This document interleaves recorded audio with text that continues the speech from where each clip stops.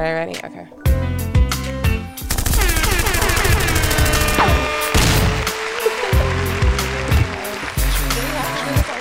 This is so embarrassing. You did it though. Oh my God. Oh, I can't just like leave you hanging like that. All right, guys, whatever. Welcome back to another episode of The Least Favored. I kind of want to start saying I'm your host, Natalie. I feel like I should be saying something else. I thought you said you want to start saying Stop. that. Oh, okay. But I don't know what else I should be saying. Like, I feel like we should be introducing each other and like using interesting words. This is my host, Natalie. I thought you were going to say something better. I'll fuck with you. This is Natalie. She runs the shit here. You know what I'm saying? She gets it popping. Right, let them know. What else? Keep going. That's it. A resident party animal, hookah smoker, hookah connoisseur. Hookah mommy. You know what I'm saying? Yes, and we are with Anthony, the mastermind, the technological genius, the, I don't know, sound engineer. Is that what you call that? I don't know what the fuck you call that. Producer? Yeah, just a chill, laid-back guy who handles all of my mood swings and major life crises. Right? Yes. All right. So this week is a special episode. Yes. It's a little bit different than our normal episodes. Correct. So I did an interview with a criminal psychologist named Dr. Lina Haji. And she has been working with, psychopaths, serial killers, inmates, working in the prison system for like over 20 years. It was a great conversation. And the reason why I wanted to do this was because I saw the Jeffrey Dahmer doc. Yes. And usually, you know me, that's not really my type of thing to watch. Not your genre. Not my genre. I'm a rom-com person. And so, but like there was so much buzzing around it. And I was like, you know what? Let me see what the hype is about. And it was actually very interesting. And I kind of just wanted to understand more of like the minds of serial killers or psychopaths. And I wanted someone who can actually be like, teach us some things, an expert, not just Googling random shit.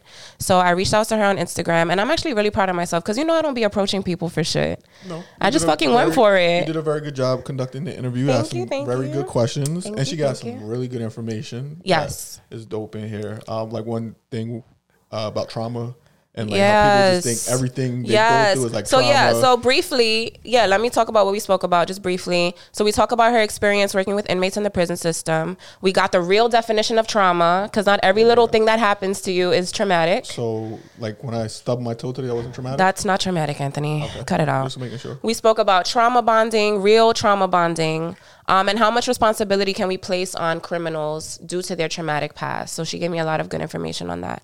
And then we talk about like the characteristics of serial killers, psychopaths, and the difference between being psychotic and psychopathic, because there is a difference. Yes. And then we spoke about her favorite serial killer, Richard Ramirez, who I don't even know who the fuck that was. I definitely knew this. And so I hope you guys enjoy it. And I have before we transition to that, I just had a question, right? Okay, go. How do you feel about, like when the news, like someone like becomes like, I don't want to say someone becomes a serial killer, someone's a killer, and when they try to like humanize them, like how do you feel about that? Okay, I feel like I know why you're asking me that, because you felt people were saying that about the Jeffrey Dahmer thing. Well, because also what you just said there too. What did I say?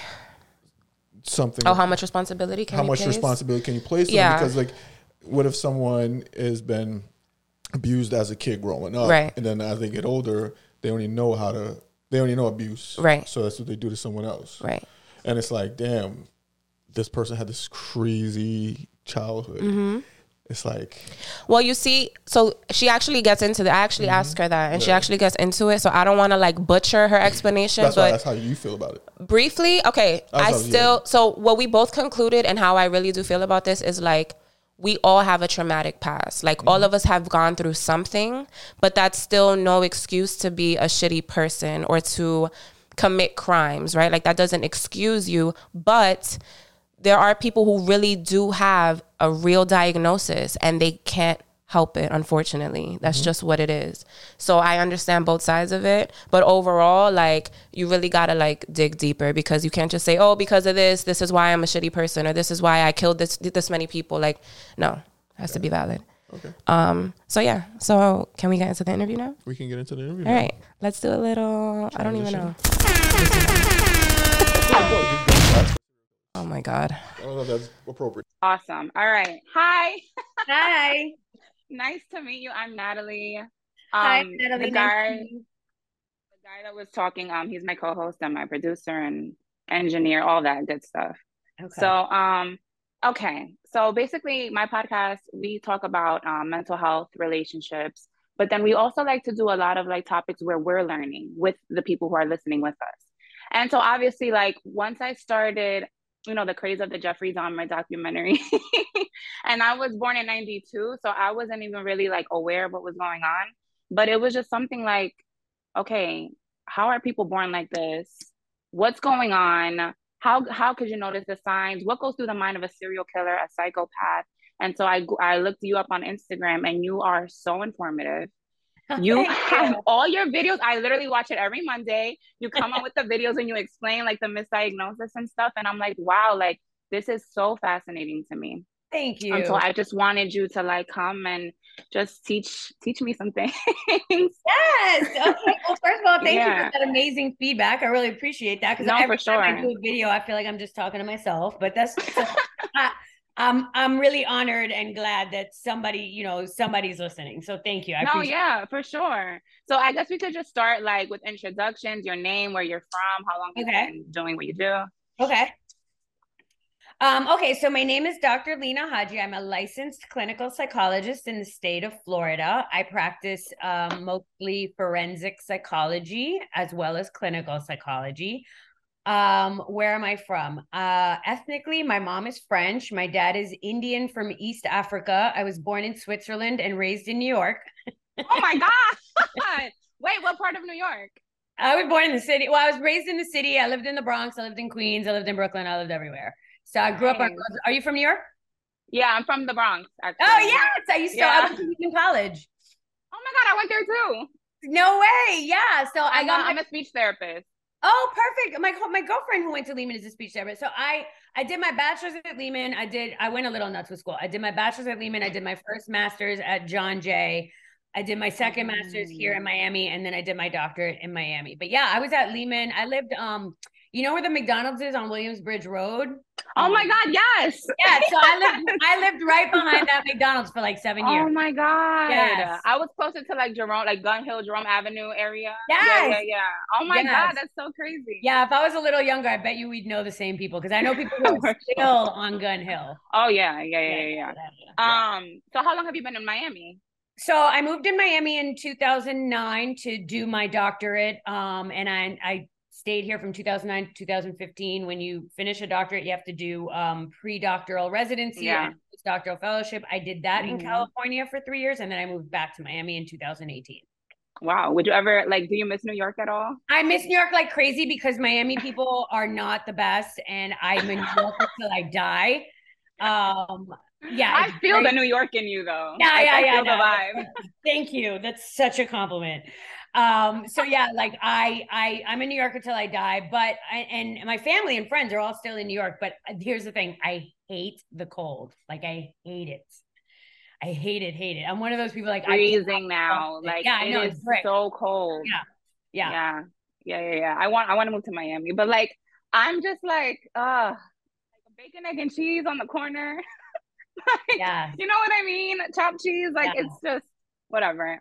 Okay, so I wanted to get into what are your areas of study specifically? So what do you like mainly focus on, I guess?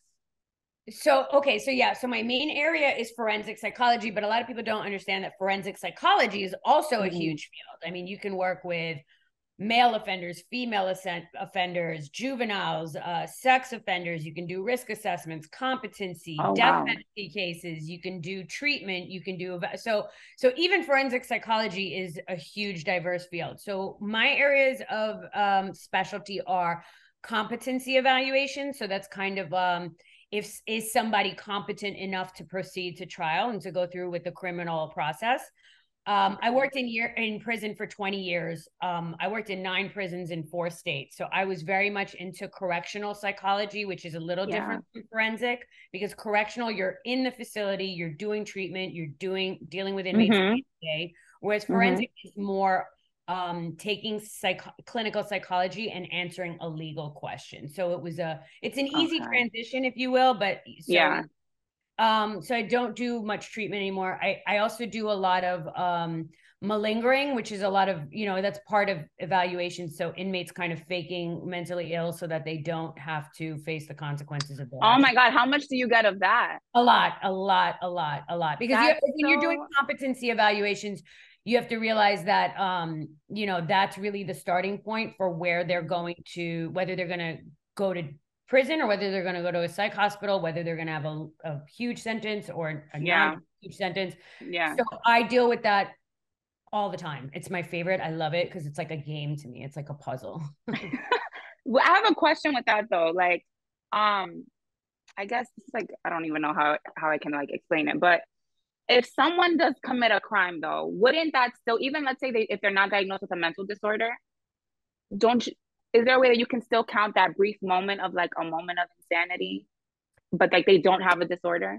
So that's a very, very good question. And that comes up a lot in what we call NGRI cases, not guilty by reason of insanity. So being not guilty by reason of insanity is very, very rare.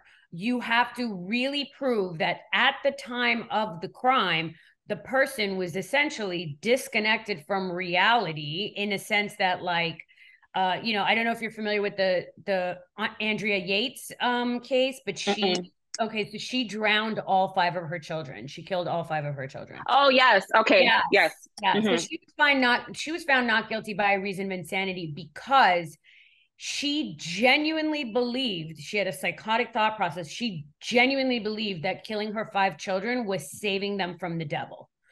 She really believed that. Like this wasn't a BS kind of defense. How could you prove that she really believed? You know what I mean? So like, that's where we come in. How do you prove that? Because anybody could say, well, I killed them because I thought that was saving them from the devil. So and if they're a good enough actor or actress. Correct. But so when you're trained in forensic psychology, and especially in that area, first of all, there's record review, right? That's imperative. You have to check with her family, her doctors, her other treating providers. Was she on meds? Was she ever hospitalized? Are there hospital records? Before this crime even happened, was there like a huge history that she was psychotic? That's number one.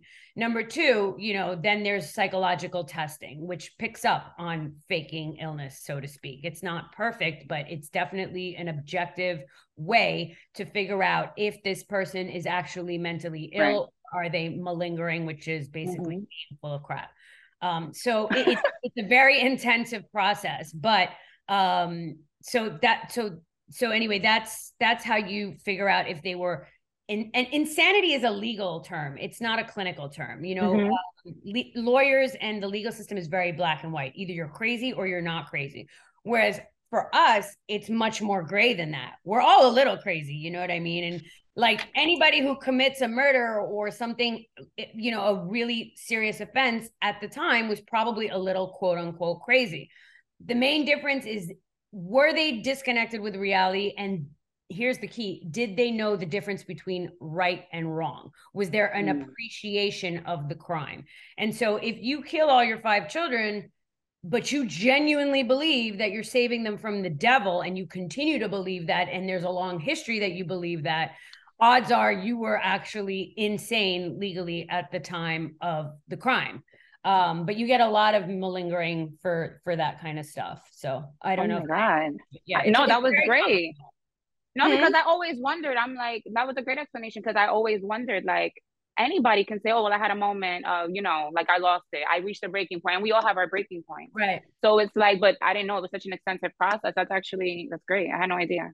That's a lot. It's an extremely extensive process. Yeah, that is a lot. I mean, the amount of time, energy, and resources that goes into a not guilty by reason of insanity evaluation is huge. It's a lot of work. So it's not just, because you'll have a lot of inmates that'll be like, I evaluated an inmate last week who raped a 13-year-old girl 3 times. And so I was talking to him. He could tell me about his childhood. He could tell me about his schooling. He could tell me about, he had no mental health history. He could tell me every single detail of his life, except when I started asking about the rapes, he was like, I don't remember. I blacked out. I don't remember. I blacked out.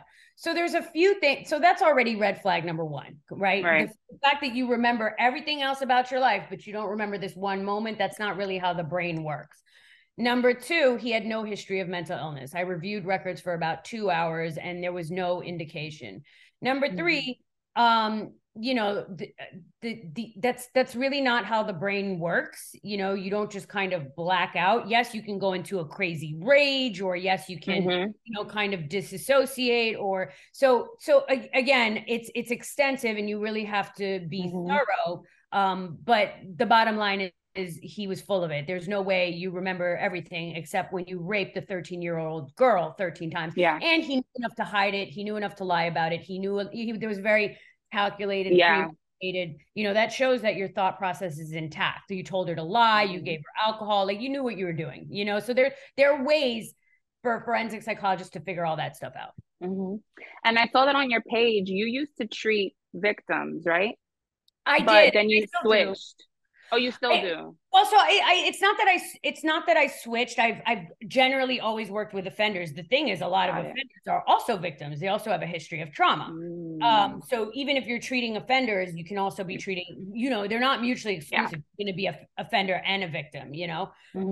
So there's that. And also, so I did a little bit of treating victims when I was in training.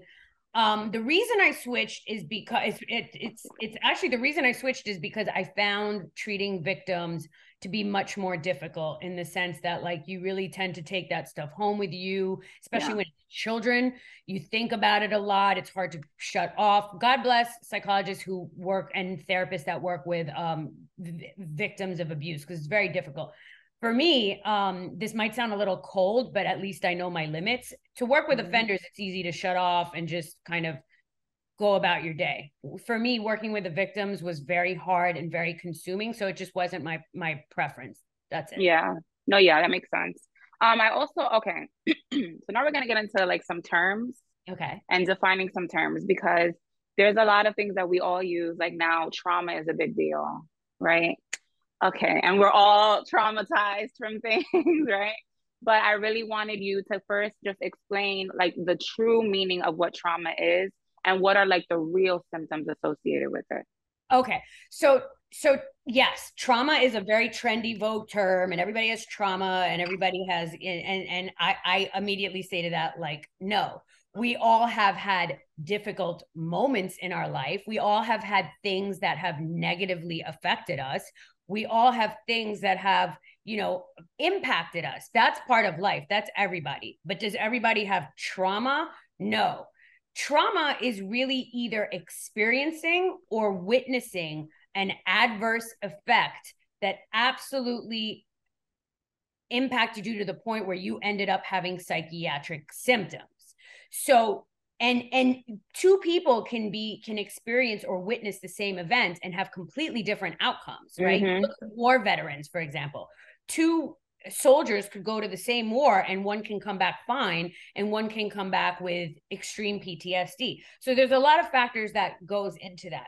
So when you're talking about how trauma can negatively affect someone, what you're really talking about is a trauma disorder. And for the sake of discussion, we'll talk about PTSD. So PTSD, post-traumatic stress disorder, is when you develop, again, psychiatric symptoms in response to a traumatic event. And those symptoms include things like flashbacks, you know, intrusive thoughts, having the thoughts about the trauma coming in all the time, nightmares, hypervigilance. So that's like being on your toes all the time. You know, you see this a lot in war veterans. They're always kind of on their toes because they've been conditioned that way. Paranoia, same thing. You know, you have to sit a certain place in a restaurant because you're scared. Maybe if you're a victim of a crime, that somebody's going to come after you. Poor sleep, poor mood, depression, anxiety. So in order to get a diagnosis of PTSD, it's not enough to just have a history of trauma. You have to then have developed these psychiatric symptoms as a response. And again, some people have histories of trauma and they end up being quote unquote fine. And some people have histories of trauma and they end up developing PTSD. So trauma is an adverse event that has negatively affected you. But the problem I see in these days is because it's such a trendy term, people just say like, oh, my ex broke my heart and that's traumatic. And it's like, well, that's not, it's not that I'm trying to diminish how difficult that is or how hard that can be, but it's not necessarily trauma, because that term has become so diluted and overused. You know, it's kind of taking away from the true victims of trauma, rape victims and assault victims, and people who had been through attempted murder or things like a hurricane or an earthquake, or have lost everything, or war. You know, I can go on and on about traumatic events, car accidents. There can be so many different kinds of traumatic events. I think the problem is people tend to be so quick to be like, well, it's my trauma, or I'm traumatized, and that's not really always accurate. Yeah. I do want to say real quick, if it shuts off, just click the link again, okay? Okay. It's like a 30-minute, but because we have a lot more and I don't want to. I got you. Okay, so boom. Another term that's super popular now, especially in the relationship world, when you get into like a toxic relationship, is like trauma bonding. Like, oh, I can't let him go because we have a trauma bond. And it's like, what? So again, what is a trauma? That's a real definition of trauma bond. Okay. Actually, I made a video on this like 2 weeks ago. So trauma bonding, first of all, that's a term. That's not a term I ever heard in graduate school. It's not a term that most of my colleagues heard in graduate school. It's a pretty relatively new term. So I looked up some definitions of it because I was like, what is this trauma bonding everybody's talking about? Like, this doesn't make sense. So trauma bonding really has to do with a victim who identifies with their abuser. So typically it's somebody who, let's say a woman is in a domestic violence relationship and she's constantly being physically abused, emotionally abused.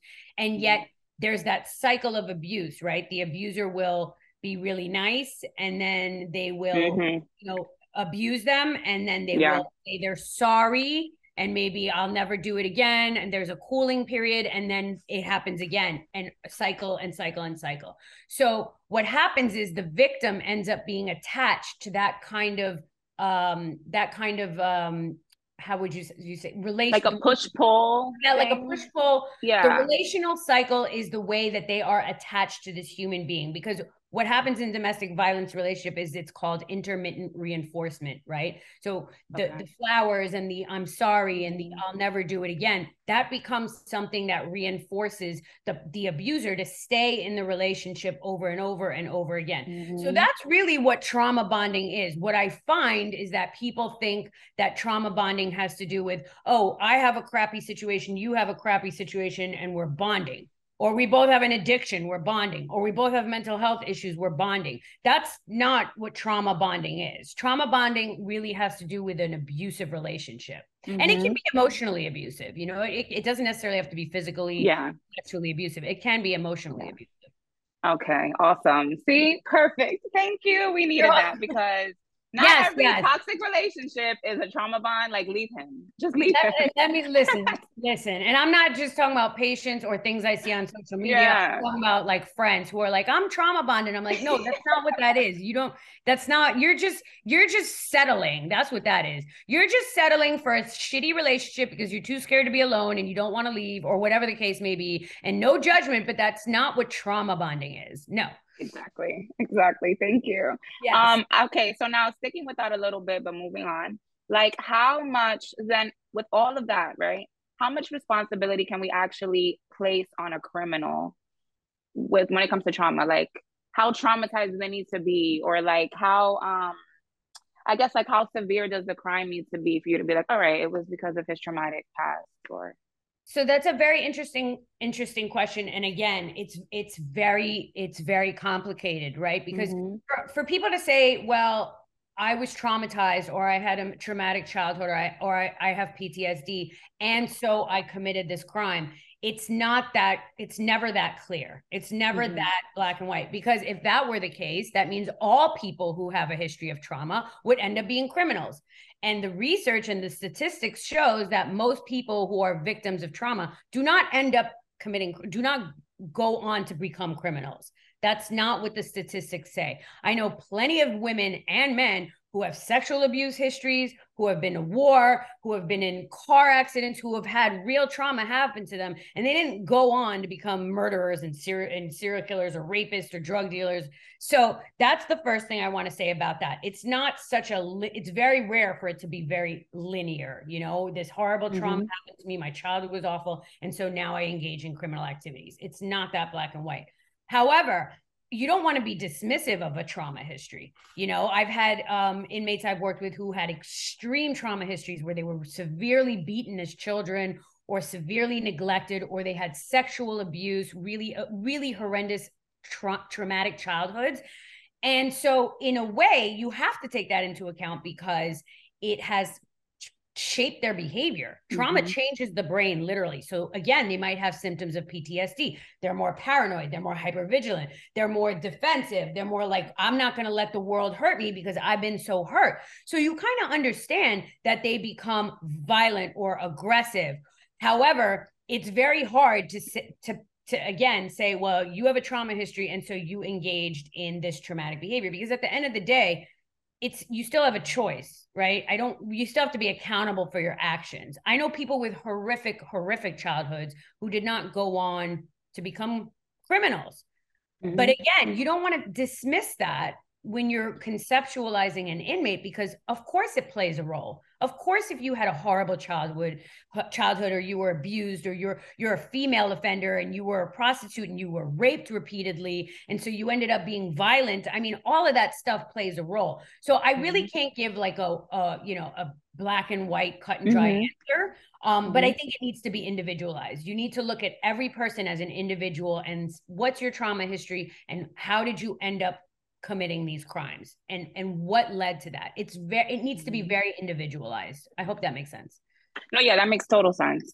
Absolutely. I laugh because you were like, you still have to be accountable for your actions. Yeah. And it's just funny because like literally for the past month, every episode we've recorded, accountability comes up in every episode. And that's become the word of our podcast. So I'm just like, wow, another episode and it comes up again. Well, because I think people are letting go of that. You know, they're thinking, poor me, I had it bad so I can do whatever I want. Well, I had some horrible things happen to me. You might have had some horrible things happen. A lot of people might have had some horrible things happen to them. That doesn't mean that, you know, you can go on and do whatever you want in the world. It's not how it works, you know, unfortunately. Right. Even if it's not a crime, you still don't have to be a shitty person, just in general. Right. It doesn't excuse your behavior. That's not how it works. Right. Exactly. All right. So now I want to get into some, I guess, popular or the most common characteristics of a serial killer. Okay. So a serial killer is somebody who commits, I believe the FBI defines it. It's really not a clinical term. It's actually a law enforcement term, but I think the FBI defines it as somebody who engages in 2 or more homicides. And there's a certain period of time. I'm not exactly familiar what that is. So this is somebody who commits a murder, and then there's a period of cooling off, and then they commit another murder, and then they commit another murder, and they commit another murder. So wait, real quick, would you consider then, if it's not like a clinical term, right? Would they be under just like psychopaths? Probably. So it's assumed that all serial killers are psychopaths, right? However, that's not necessarily true. So I would say probably most serial killers are psychopaths. But interestingly enough, not all psychopaths are serial killers. Got it. Okay. Right. So psychopath is is a clinical term. It's psychopathy is a construct. It's a combination of personality clusters that makes up somebody in order for them to be a psychopath. Whereas a serial killer is somebody who goes on committing more than one murder, murder after murder after murder after murder. So by default, most serial killers are going to be psychopaths unless there's something else going on. Okay. Yeah. All right. So then what's the difference between being psychotic versus psychopathic? Great question. People mix that up all the time. So psychotic really has to do with psychotic disorders like schizophrenia. So psychosis it has nothing to do with being a psychopath. They're very different. Psychosis has to do with truly seriously mentally ill people who hear voices that aren't really there. They see things that aren't really there. They usually have a disorganized thought process. They're usually, the ones, unfortunately, you see a lot of them homeless. They're kind of talking to themselves and they're kind of in their own world. They usually have what we call a flat affect. They don't have much emotion because they have a lot of internal preoccupation. So that's people who deal with delusions and hallucinations. So they hear voices that aren't there, or they might see things that aren't there. They believe, they're delusional in the sense that they might think, I don't know, an alien is in their brain, kind of beliefs that are not based in reality. They also usually have, like I said, disorganized thinking. They usually have what we call negative symptoms of flat affect. So people with psychosis are usually seriously mentally ill. They're people with schizophrenia. They're disconnected from reality. And the course of treatment for psychosis or any other psychotic disorder, bipolar with psychotic features, schizoaffective disorder, is antipsychotic medications. Okay. Psychopath is completely different. Psychopaths typically are individuals who have lack of remorse. They have no empathy. They usually engage in criminal activity. They are pathological liars. They are people who just really don't have, the easiest way to put it is kind of a conscience.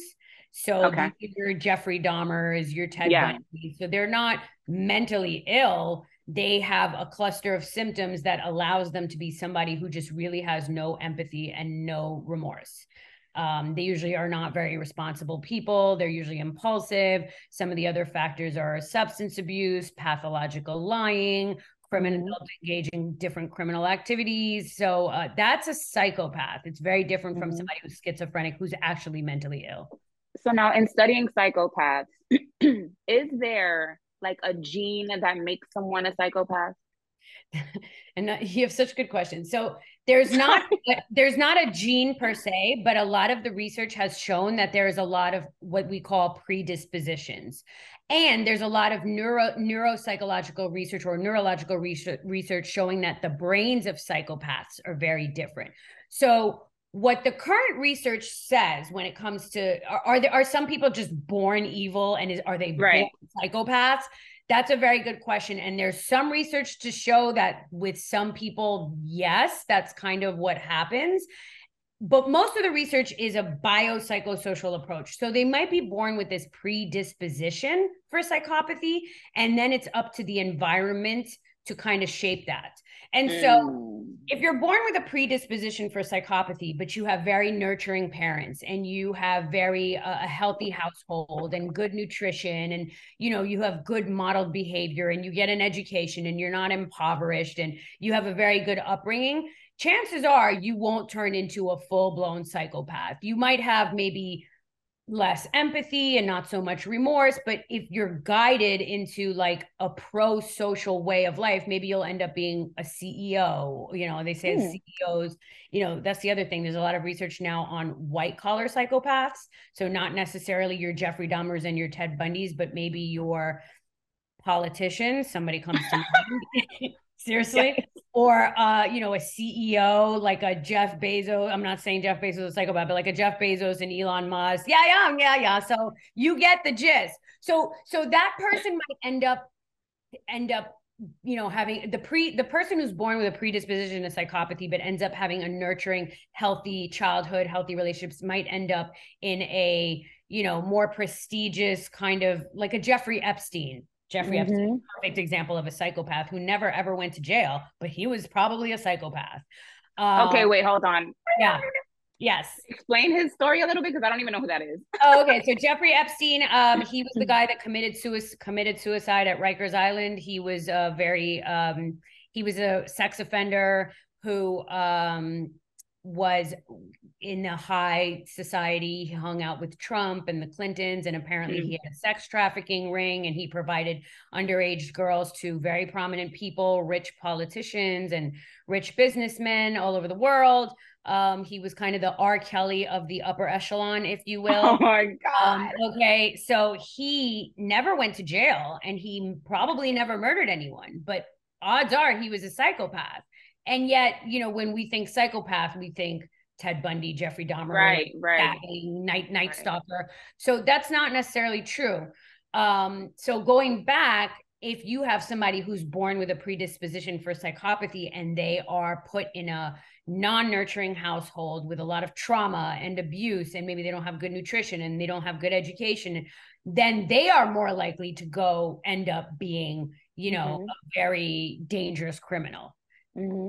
So it's complicated. It's a lot more complicated than, you know, a 2-hour Netflix special makes it out to be. You know, exactly. And I'm like, there's so many, even when you watch those things, yes, you're gaining some information and a little bit of insight, but there's still so many questions that come up that I'm not going to learn from a documentary. I'm just going to learn a certain person's story and what they went through, but that's not a one size fits all for everyone. Right. Exactly. And so I think the problem is that we see just one documentary or maybe like 4 or 5, whatever. And it's just like, people just run with it. Whatever information that, now all psychopaths are like this and all serial killers are like that. And it's like, no. And you're always watching the documentary, like, where did it go wrong? Like, what were the yes. And we have to remember that documentaries are always shot from one perspective and they're meant to last in 1 hour to 2 hours. So of course there's a bunch of information that we're missing. Right. Oh my God, this is so fun. Okay, are you okay? Are you good? Yes, do you need a break? Yes, I'm very flexible. Do whatever you need to do. Okay, awesome. No, I want to, just make sure. I want to respect your time. Okay, so, perfect. So you were saying about like psychopaths, a flat affect, right, can come, and they have like a lot of the regular, I guess, emotions that like human beings would just have towards each other. So, I guess I wanted to know, then would they be like considered, like we always say, antisocial? Yes. Right. But there's also something called asocial. Yes. And so growing up, I remember, I wasn't the most friendly person. My mother would be like, oh my God, you're so antisocial. Why are you? And I'm like, but then I saw a video and you explained the difference. So let's get into that. What is the difference between being antisocial and being asocial? Yes. And I'm with you, right? Because everybody in layman's world, everybody uses antisocial as somebody who doesn't want to hang around people or doesn't want to leave the house, and that's just the term for how we use it in regular everyday talk. But in clinical lingo, antisocial actually means somebody who doesn't respect societal norms. So it's a fancy way of saying basically a criminal. So if you're antisocial, it's actually more an appropriate term because it means you're anti-social norms. So you like to break the law, you like to lie, you like to cheat, you like to steal, you like to do all sorts of, not good things. Whereas asocial is really how we talk about antisocial. Asocial is more, I don't feel like hanging out with people. I don't want to leave my house. People annoy me. I'm asocial. So that's actually the difference between antisocial and asocial in the clinical world. But I get that in the non-clinical world, people use antisocial all the time. Right. So, but can a psychopath, obviously they could be, and you could be antisocial and asocial. Yeah, for sure. Okay. For sure. So they're not like completely exclusive from each other. Correct. Got it. All right. So then also I saw an interview that you did with someone else. I don't remember her name, but she had a tattoo. She was really pretty. Oh, she's awesome. I literally saw the whole thing last night. It was amazing. Thank you. So you guys mentioned something because there was a lot of jargon that you guys used. And I was like, what are they talking about? But like you were in your zone. Like you were in your zone. Yes. What are cluster B disorders? Very good question. So cluster B disorders, and look at me, I'm such a dork. I have my DSM. I love it. Yes. Okay, so I actually will get right to the source. So personality disorders are different from psychiatric disorders, right? Okay. Personality disorders is it's like an enduring pattern of inner experience and behavior that's really ingrained in your character, right? So it's not like bipolar or depression or anxiety or schizophrenia where there's like a more of a neurological component. Personality disorder really is what it sounds like. It's part of your personality. It's your character. And it's a lot kind of harder to treat And so we have cluster A personality disorders, cluster B personality disorders, and cluster C personality disorders. So that's just how they break them down. So cluster B personality disorders they consist of antisocial personality disorder, borderline personality disorder, and histrionic personality disorder. So cluster B personality disorders are really known as the kind of how do I say this without sounding like I'm talking down about personality disorders. Cluster B personality are really the more dramatic, emotional, kind of unpredictable personality disorder. Got it. So yes, it's antisocial, borderline, histrionic, and narcissistic. So I was just going to say, where does narcissism fall there? Narcissistic, that's another popular term now. Yes. Everyone's a narcissist. Yes. Those are your cluster B personality disorders. So again, they're very dramatic. They're very over emotional, very unpredictable. That's the cluster B personality disorder. Okay. So I would say, is it possible for you? I mean, do you treat all of those, or do you say, no, I'm just going to focus on this cluster or that cluster? So I haven't engaged in treatment in a very long time, but I did treatment for 20 years. I think most therapists kind of specialize with certain personality disorders, but as a general rule, most therapists and psychologists are pretty trained in all of the personality disorders. Got it. Some people specialize in just narcissistic personality disorder. Right. There are a couple of psychologists on IG who put out wonderful content. Some people are just more focused on borderline personality disorder, which has specialized treatment because it's pretty hard to treat. So it depends on the clinician. It depends on the practitioner. Okay. I was going to say, what's your favorite, I guess, diagnosis? So my favorite diagnosis is schizophrenia, because to me, people who struggle with schizophrenia, they're considered seriously mentally ill. And usually when you see them, they're kind of disconnected with reality. They're talking to themselves. If they're not medicated, they're talking to themselves. You can tell that they're hearing voices.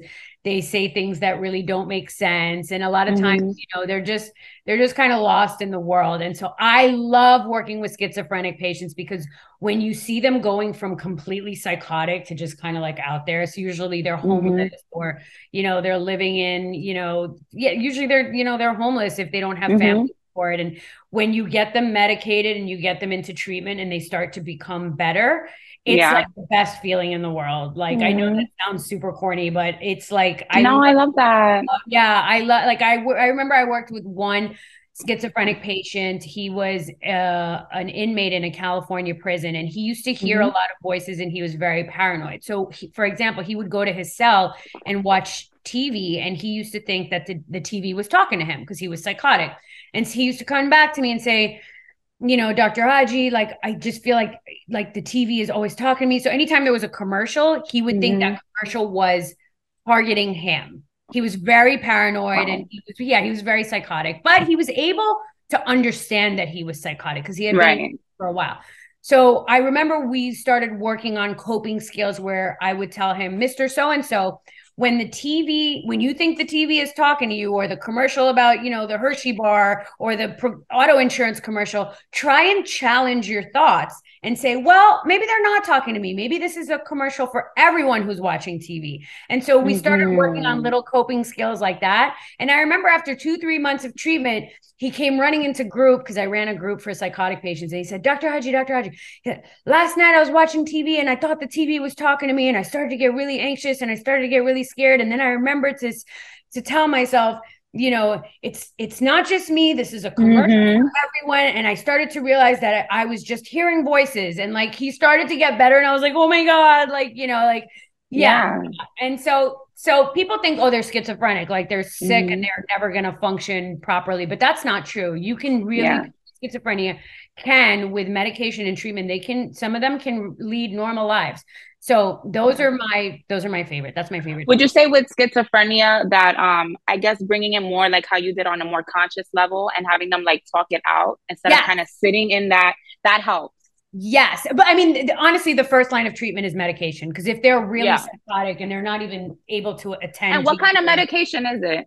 So they're usually called antipsychotics. There's Haldol, there's Risperdal, Okay. there's Thorazine. There's a lot of many Okay. different kinds of antipsychotic medication. So psychiatry is really needed with psychotic patients because Yeah.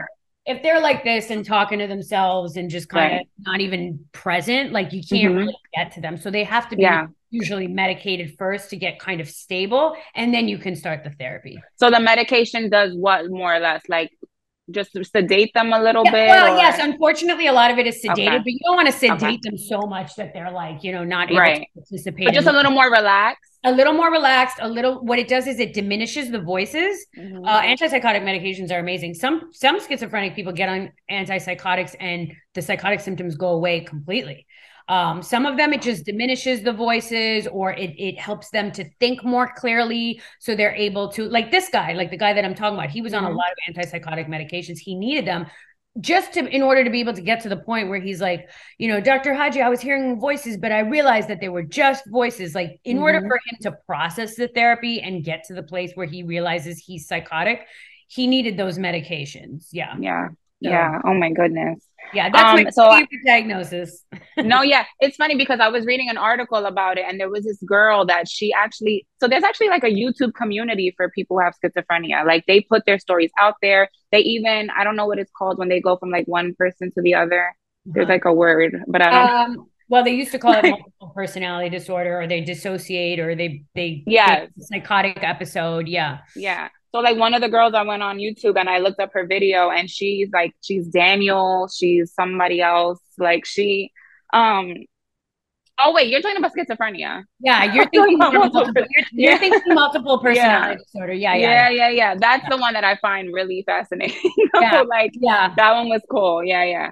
So I wanted to know, you worked in a prison and you had shared a story about how there was like a riot in your prison. I want you to tell that story. I thought the message behind it was really, really good. I agree. So I was very young. I was 23. I only had a bachelor's degree. It was a minimum security prison in New Jersey. And I remember one day I was just, my office happened to be in the middle of the pods. Like, so literally I was surrounded by inmate cells, and then my office was in the middle. I don't know what architect thought that was a good idea, but anyway, you'd be surprised.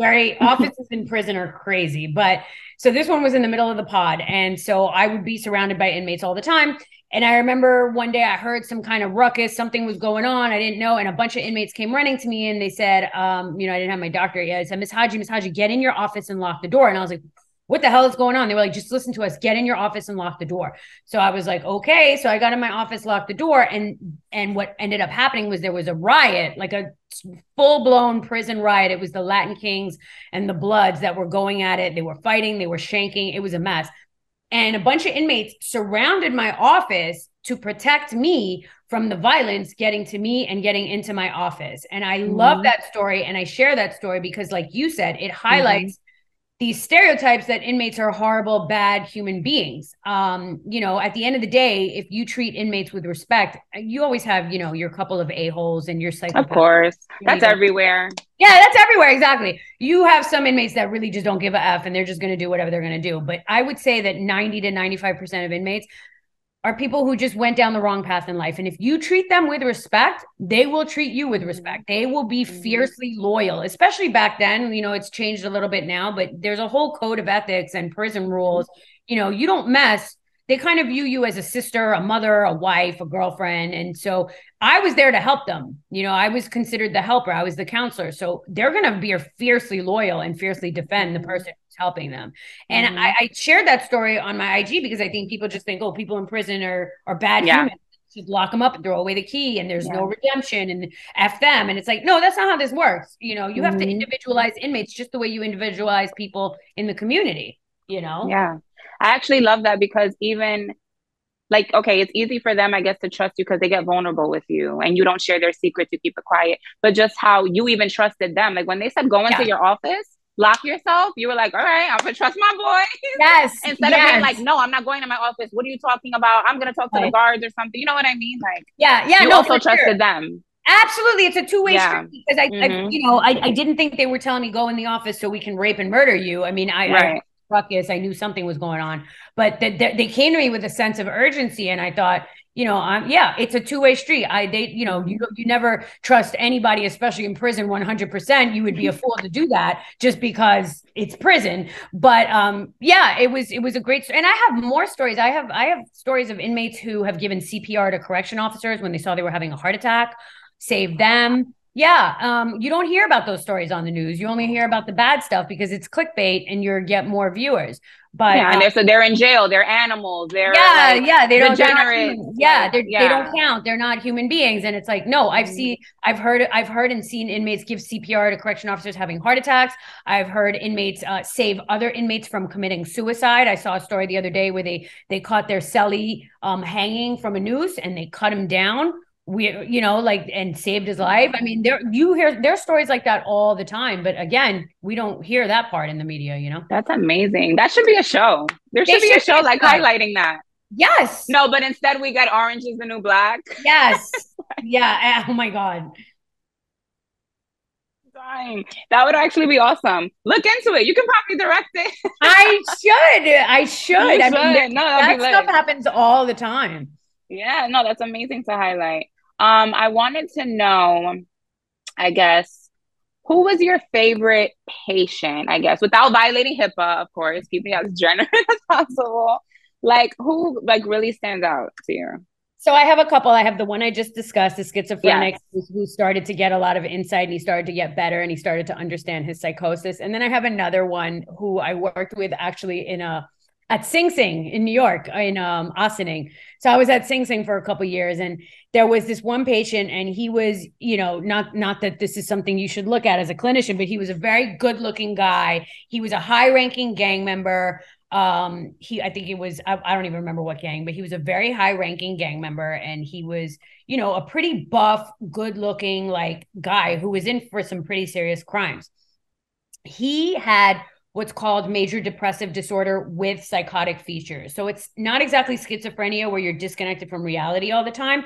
But what happens is when these individuals get very, very depressed, then they get psychotic symptoms. So they'll start to hear voices or they'll start to see things. They'll have psychotic symptoms. And he had major depressive disorder with psychotic features. However, since he was a high-ranking gang member, coming to mental health was a huge no-no.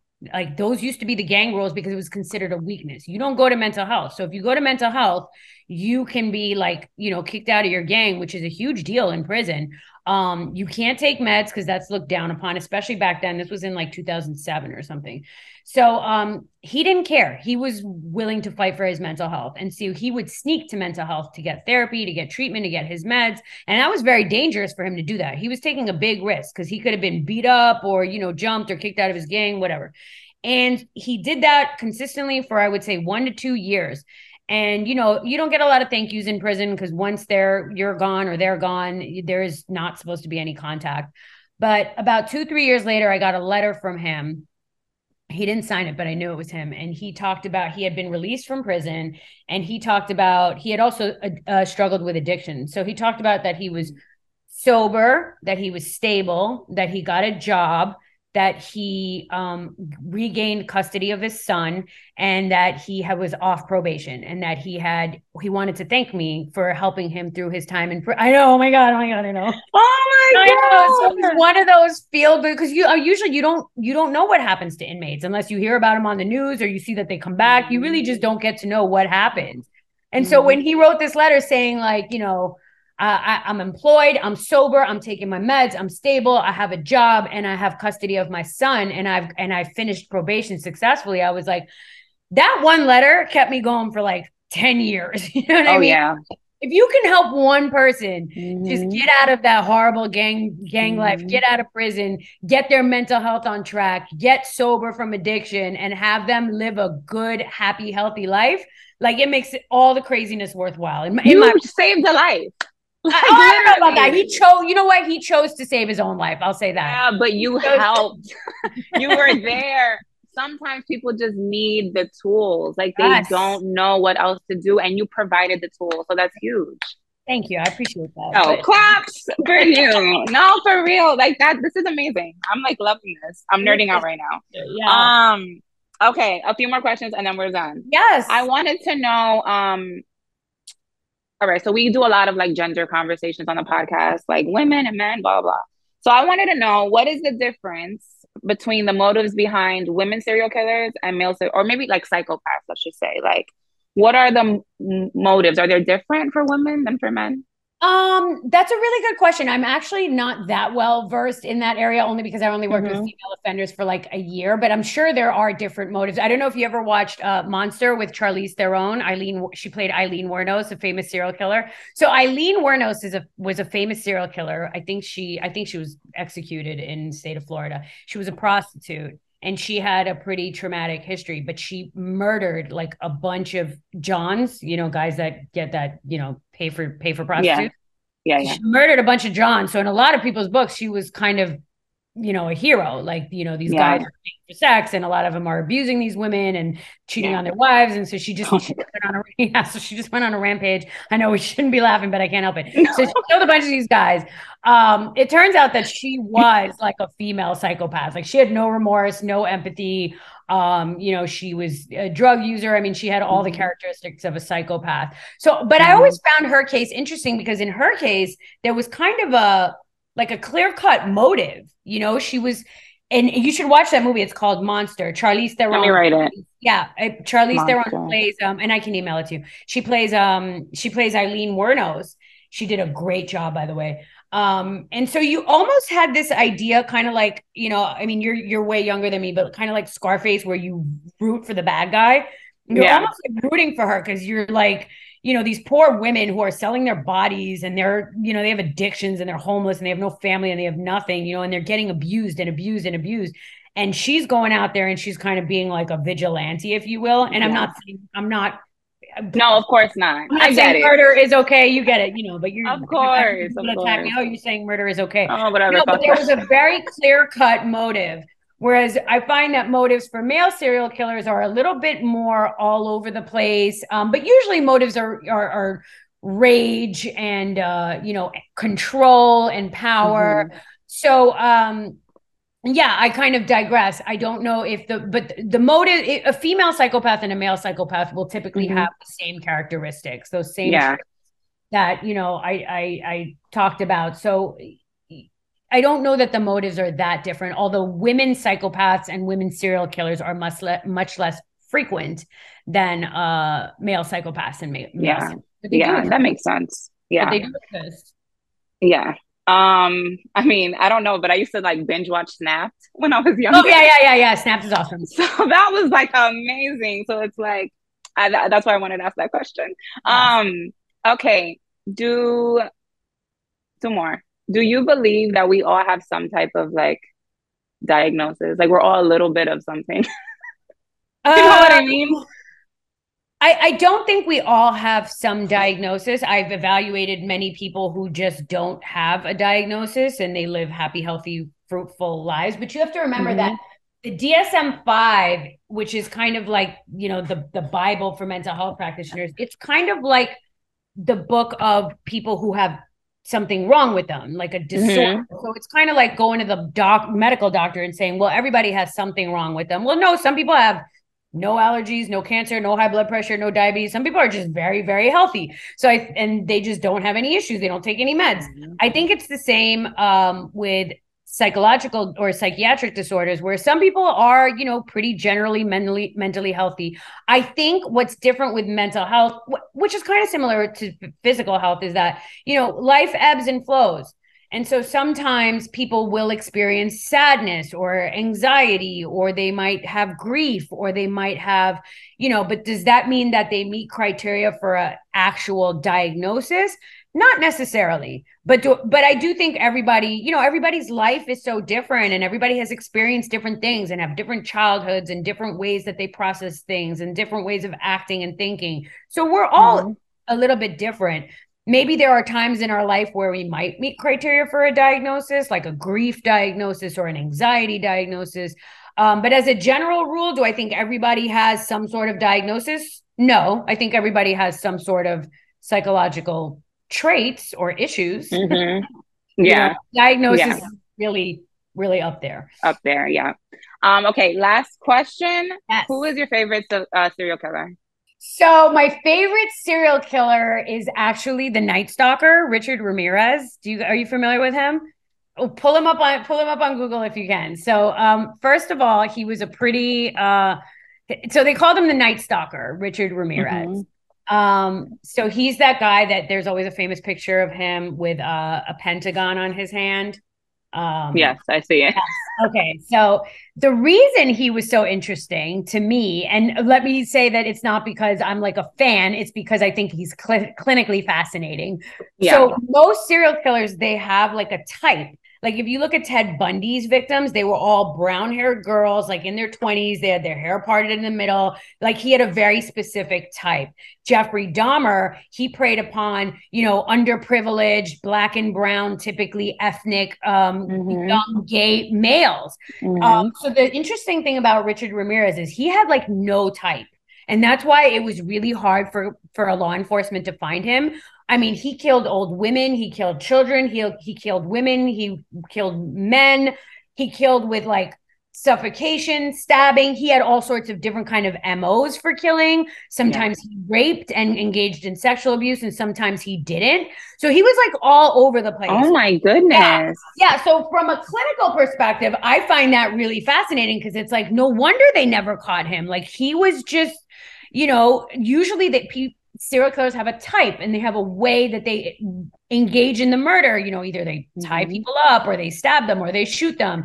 He was like all over the place with it. Actually, there's a Netflix documentary on him you should watch. It's really interesting. I will. I can send you all this stuff on email. Please. Yeah. So he is my favorite because they really just could not figure out what his deal was. And so I would have loved to like do psychological assessments on him and figure out like, bro, what is going on? You know what I mean? Yeah, like what's happening here? Yeah, what's your deal? Like what drives you? I don't know. So oh my gosh, this was so amazing. It was so fun. I'm so glad. I feel like I learned so much, and I think my listeners are really gonna enjoy this. So I'm happy. And I want to say just thank you for doing what you do. Oh, thank you. It matters. I mean, you've seen how much it matters. And we just need more people like you who are dedicated because, you as well. Speech pathology is absolutely necessary. So good for you. Yeah, thank you. That's awesome. You. Yeah. Thank you. So hopefully we can do this again. Yes. Because I'm always coming up with questions. And thank you for doing this again. Absolutely. It was a pleasure to meet you, and bother me anytime. Okay. And send me the email with all this stuff. I will. Yes. All right. Bye. Thank you. Bye. Okay. So did you like the interview, Anthony? Yes, I did. Yes. I'm glad.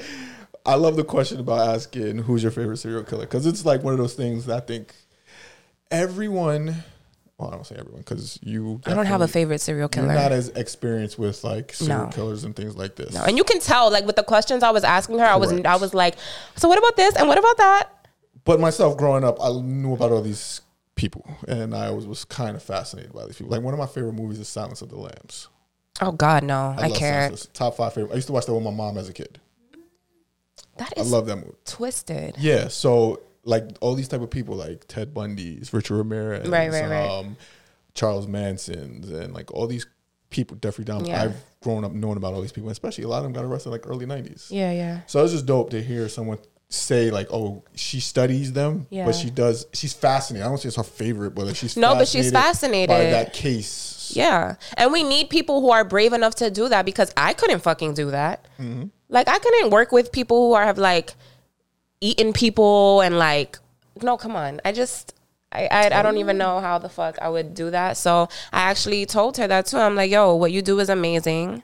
She actually helps a lot of people even like get out of those like really bad like habits and lead normal lives. So I think that that's amazing.